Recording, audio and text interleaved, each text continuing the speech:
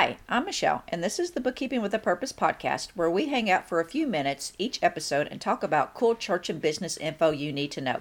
Since it's summertime and the year is half over, in today's episode, we're going to talk about performing a mid-year review for your church and the 3 areas that I think you need to take a look at. Are you ready? Let's go learn something. Hello, dear friend, and welcome to the Bookkeeping with a Purpose podcast. My name is Michelle Brown, and I am an enrolled agent and church finance consultant, and I love all things Jesus, church finances, business, and books. In this podcast, we will discuss the ins and outs of church finances and clergy taxes, along with how to serve the local church as a staff member, volunteer, or through your bookkeeping business, all while keeping Jesus at the center of everything you do. So grab your notebook and pen to take some notes, because we're going to learn all about church bookkeeping, payroll, compensation, and tax compliance. And I'll probably throw in an occasional episode on faith and mindset work too. So if this sounds like fun to you, then come on, let's get ready to learn. Welcome to episode number 30 of the podcast. Woohoo! I'm so excited. I can't believe it's been 30 episodes already. Well, today's episode is titled Welcome to Summer, Time for a Mid-Year Review. Let's become history makers by taking some great notes. But first, here's a cool quote from Mr. Henry Ford. He said, "Anyone who stops learning is old, whether at 20 or 80.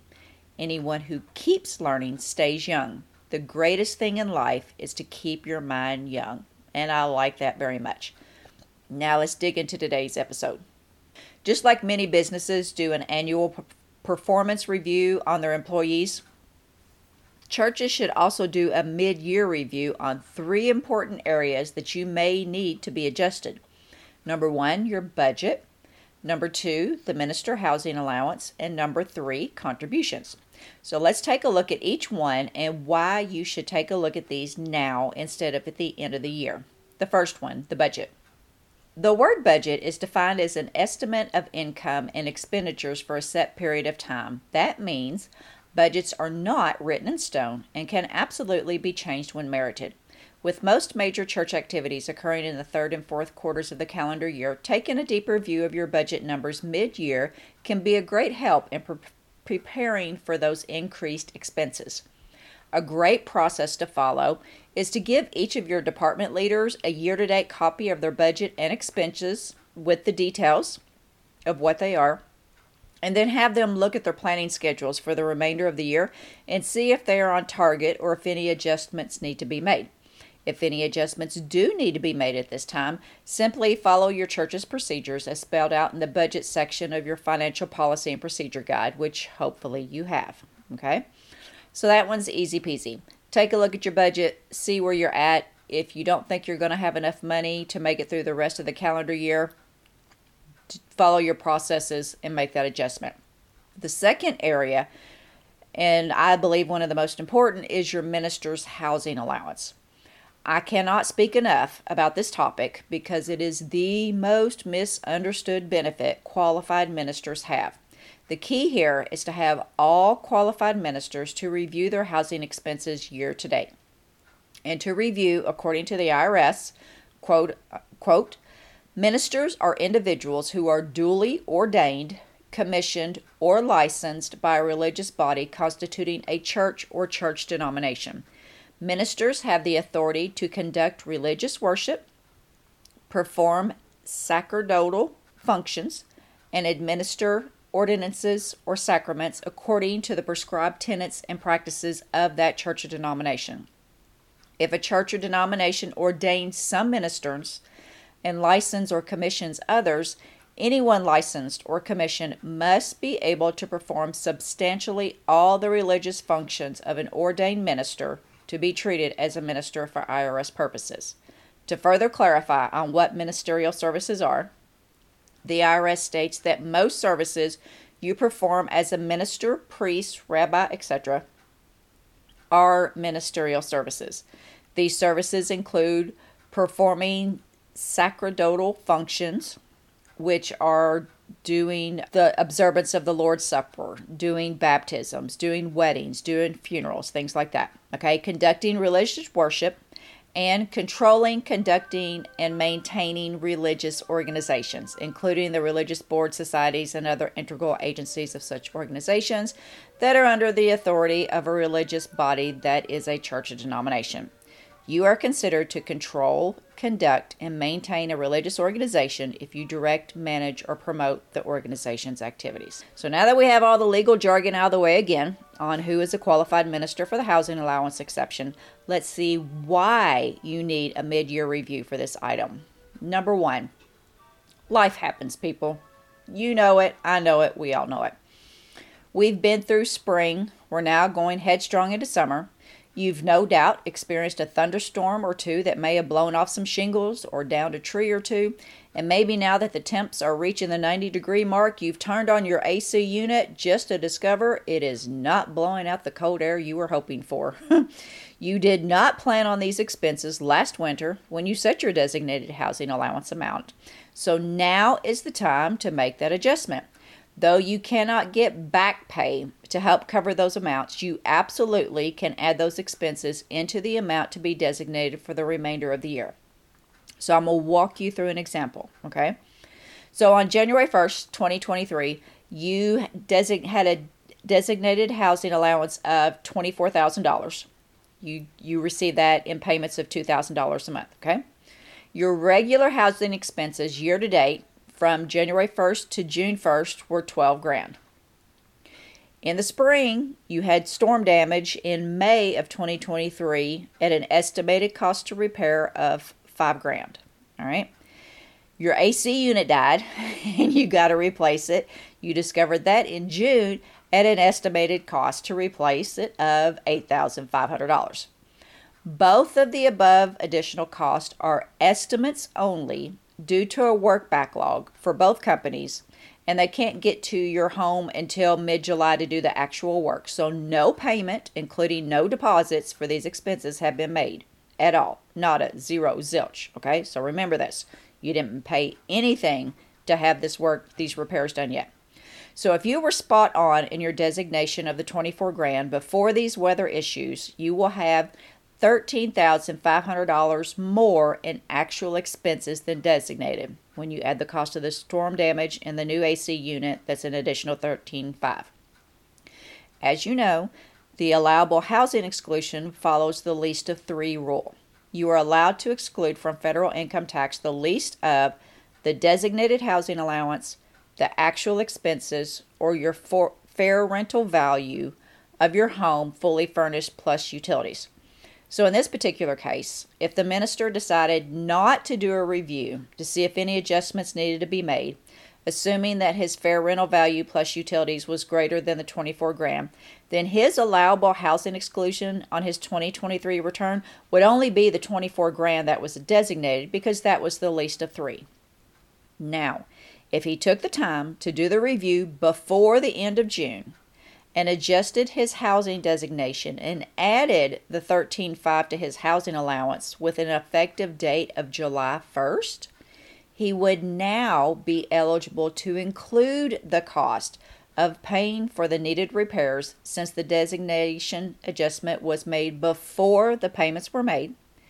Therefore, instead of $2,000 that he received each month for January to June, he would now receive $4,250 for each month remaining in the calendar year, and a new annual designated housing allowance of $37,500 would be used for end-of-year calculations. The make or break issue here is that the housing allowance is never, ever, ever retroactive when it comes to the expenses you pay. This means you can't go back and pick up expenses you have already paid and consider them to be part of your used housing allowance at the end of the year if you exceeded your designated housing allowance at the time you paid them. That's why I stressed earlier that the repairs were not paid for when they occurred, and that the new housing allowance designation was made before the expenses were paid for. So if the minister had paid for the repairs when they occurred, then he couldn't legitimately include those expenses in the adjusted housing allowance, because the housing allowance is proactive and not retroactive. Is that clear as mud? Okay. To me, I think that's fascinating and just fun. So just remember, if when you come to the middle of the year, if you know of any upcoming expenses that you're going to have, or you've had any damage or unexpected expenses that have not been paid for, repairs that need to be made, equipment that needs to be replaced but has not been done yet, get that adjustment in your housing allowance done so that you can receive the funds for that and include that amount in your housing allowance after you've gotten the adjustment made and approved and start receiving those funds legitimately. Okay, that could be huge tax savings right there. All right, and then the third area that I want you to do a mid-year review on is your contributions. So likely by now it's mid-June. Okay, you've done a few ministry projects during the first half of the year. Take this opportunity to share with your donors what you've been doing with the money they've been giving you. Send them a mid-year contribution statement showing their giving year to date, along with the giving supplement statement sharing some of the ministry projects you've completed already this year. So an example would be, you could word it, because of your generous giving so far this year, we at First Christian Church of Anywhere USA have been able to do the following. Number one, we were able to send 75 students to youth camp. Number two, we were able to share the gospel of Jesus Christ with 215 children and adults that participated in this year's Vacation Bible School. Number three, we collected $3,746 for the Annie Armstrong Easter offering that helps support missionaries in North America. Number four, we completed home repairs for 3 of our senior citizens in the community who had a need. So you get the drift, okay? So help your church members to know where their giving is going so that they get a sense of accomplishment in knowing that their giving is making a difference in others' lives. All right? So none of these are complicated or tremendously time-consuming. June and July, after you get the VBS out of the way, your kids ministry and your youth minister guys are really summer is their busy time between Vacation Bible School and youth camp and children's camp and, youth activities, going here and going there and youth trips. But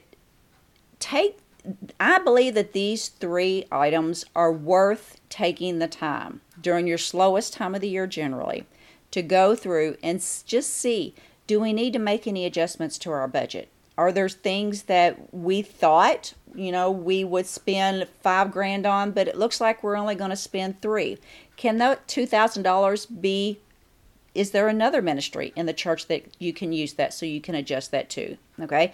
And again, follow whatever your church's budget process is for getting that approved. Next, your minister's housing allowance.